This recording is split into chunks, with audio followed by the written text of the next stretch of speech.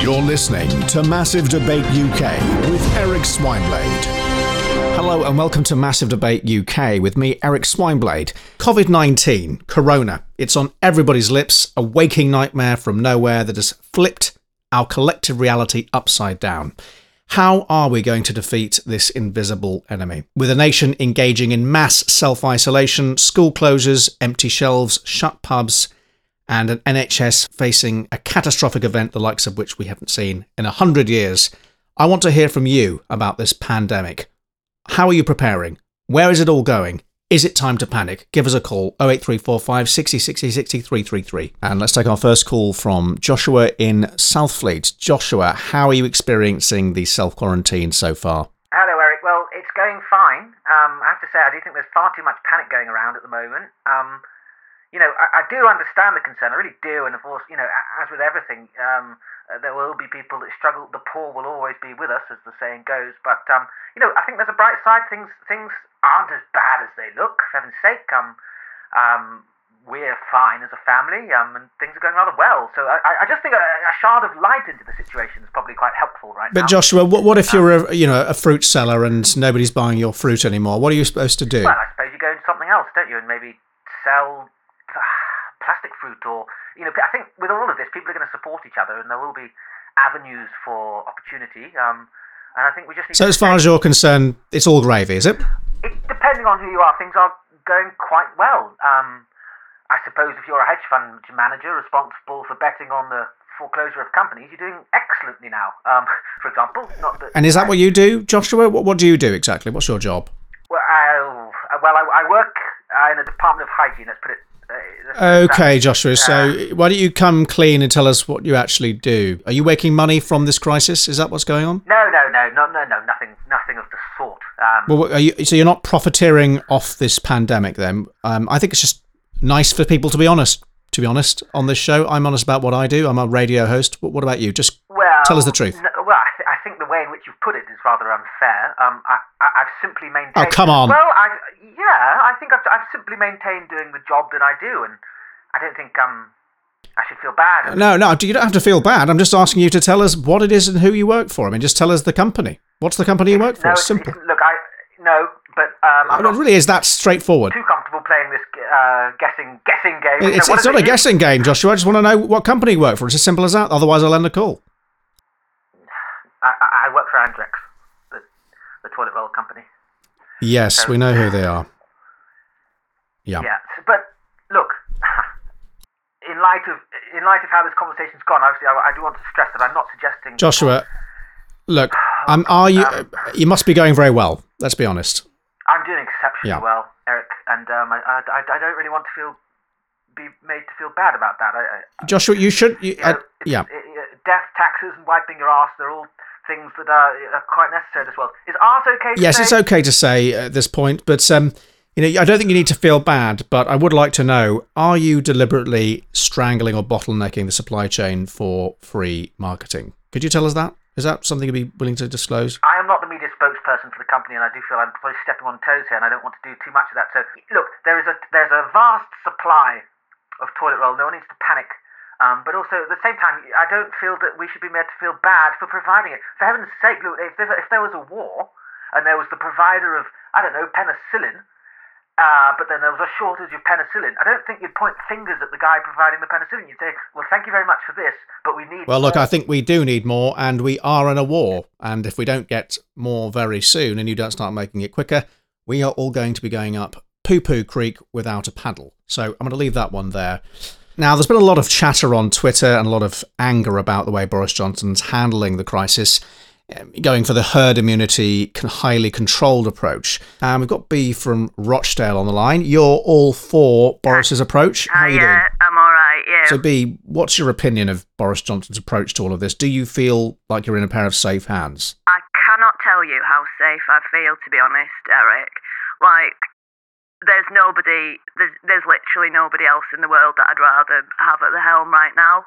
You think to yourself, he's not even had time to brush his hair because he's been working so hard. But would you say this is a case of cometh the hour, cometh the man, in your opinion? He's a kind of blonde-haired, Poundland, pocket Winston Churchill. I don't. to be fair to you, Eric, I don't really know the ins and outs of Churchill, but to be honest, if you mean like I need a hero, then I've got one. It's Boris, because why? he's not spouting, he's not pretending he knows everything. He's just sort of talking like a normal person, and he's getting up there every night. Like I don't want to stand in front of the cameras every night. And I'm just interested to know, who do you blame for the current situation? I mean, Boris Johnson has been heavily criticised, but whose fault is it in your eyes where we are now? For the virus? Yeah, for the virus. Well, China.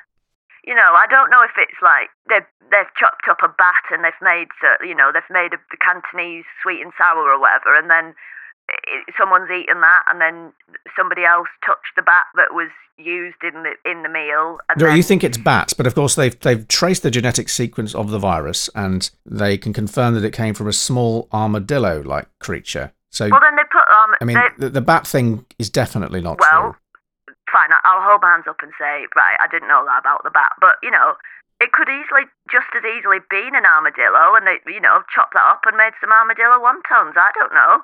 B, I mean, I don't know where to start with all this. I mean, I think it is verging into xenophobia, and I do think it's very difficult territory, and we've got to be particularly careful when we're talking about people's cultures. And, yes, I accept that these, wet markets where strange bush creatures, bats, armadillos, weasels, snakes, when not hygienically prepared, well, if ever, they're never refrigerated.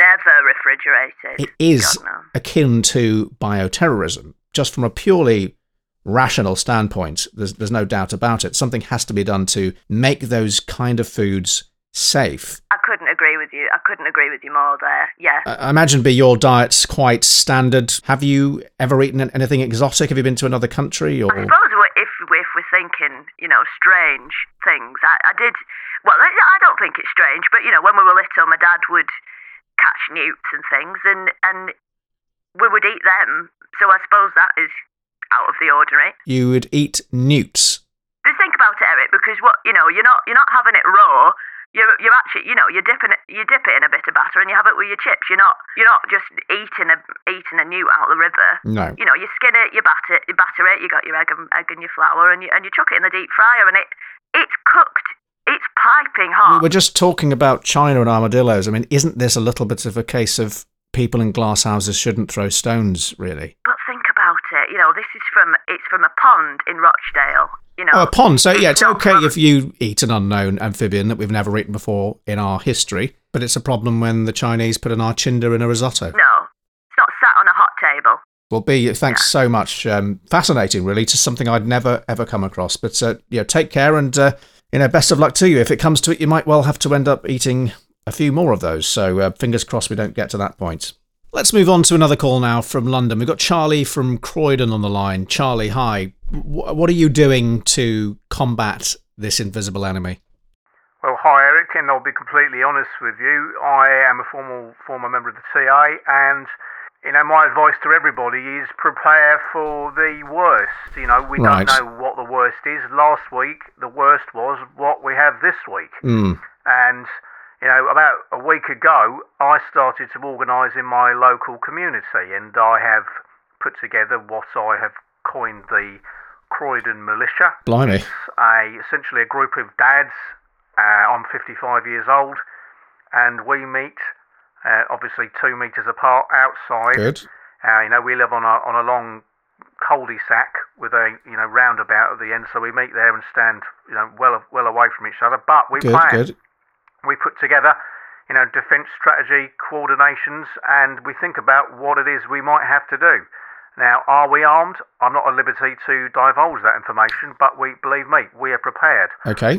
We do have access to power tools and, crossbows, whatever it is that's legal. And as far as we're concerned, we are bracing for full-on civil collapse should that happen. Once the police fall to the virus, and then it's the power grid, and then God knows what. So my advice is be prepared for more than just a fight against an invisible enemy. Be prepared for a fight against the maniacs living down your road. Because I tell you what, mate, there's a lot of them, okay? Well, no, and you've just proven that point. But, I mean, don't you think this is slightly apocalyptic? Well, look, if 2 months ago I'd said to you, look, mate, you might want to get hold of at least 10 bottles of sanitizer and 1,000 masks and a box of latex gloves, you would have said you were a nana, mate. Now look.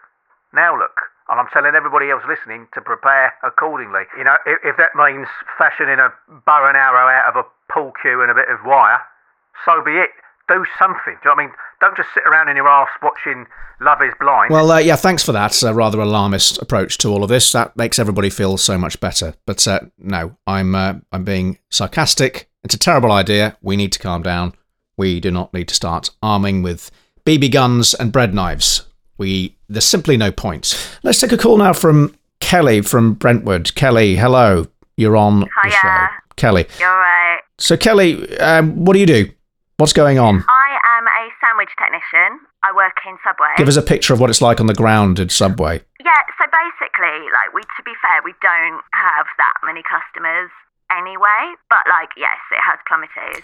And this branch of Subway you're in, you're the manager, I take it? Yes, I am, yeah. And are there any other employees there, or is it just you and the fillings and the breads? It's me and Pedro, yeah. It's just the two of us at the moment.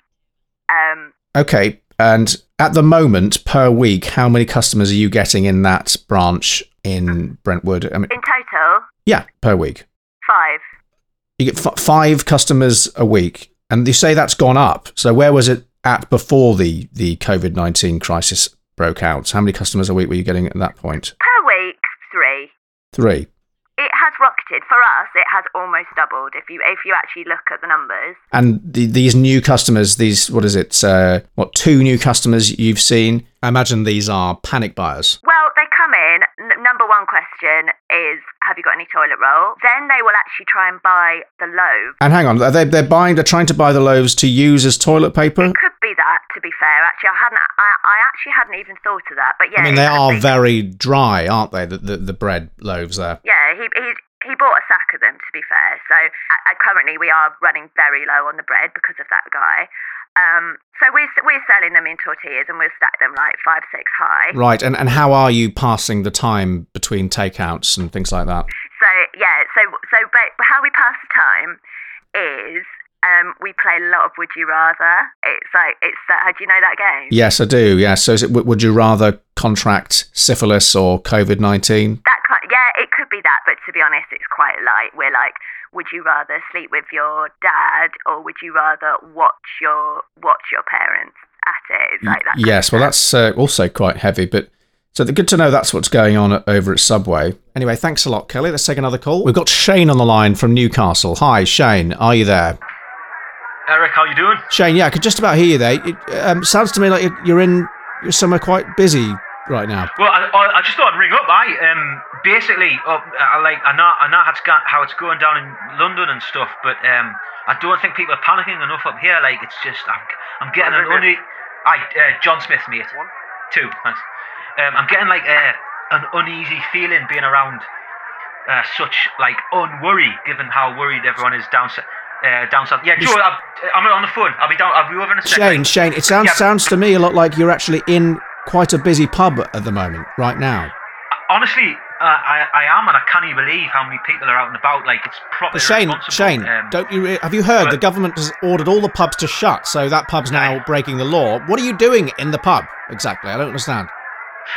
I've come for a little tipple after work. I'm 3 or 4 beers, but that's I'm not Shane. I'm not kissing anyone or hugging nobody or. No, but Shane, do you not think this is a little bit unnecessary? Could you not have bought a beer and, say, gone home and drunk the beer at home? I mean, why do you have to be in a pub with a bunch of other people drinking? And it sounds to me like it's quite a busy pub. Well, I mean, I live at home with me granddad, who's pretty depressed, and he's an alcoholic, and it's just not a fun place to be. So. But Shane, again, you're living with an elderly person who's clearly vulnerable to this disease. It's a global pandemic, and we don't have a cure for it. What are you doing? Yeah, man, just get away. They're giving us shite for being in here. I'm just going to make my way out the door. Hang on. Yeah, sorry, come on. Sorry, Eric. 1 second, mate. Shane, you're lighting a cigarette now, I believe. My friend I don't smoke wow. But my friend says I socially smoke. So can I ask how long you've smoked for? 17 years. 17 years. Do you not see the risk here, Shane? You're in a pub, you're smoking, you've been a long-term smoker, you're very vulnerable. Well, why has that got, what's the flu got to do with smoking? You know what, Shane, I'm actually going to end the call. I am dumbfounded at some of the people in this country, and we need to find that pub immediately and alert the authorities, because that should not be going on. Anyway, without further ado, let's move on to another call. We've got Elliot from Barnes on the line. How are you coping with the situation? Well, hi, Eric. Yes, I live in a converted barn, and it's actually a lovely lifestyle, and I've been doing it for yonkers now. The problem is, as soon as you say you have to stay inside, everybody loses their minds, and obviously I have started to lose mine. And I think what it's revealed is the detachment from nature that we have in this society.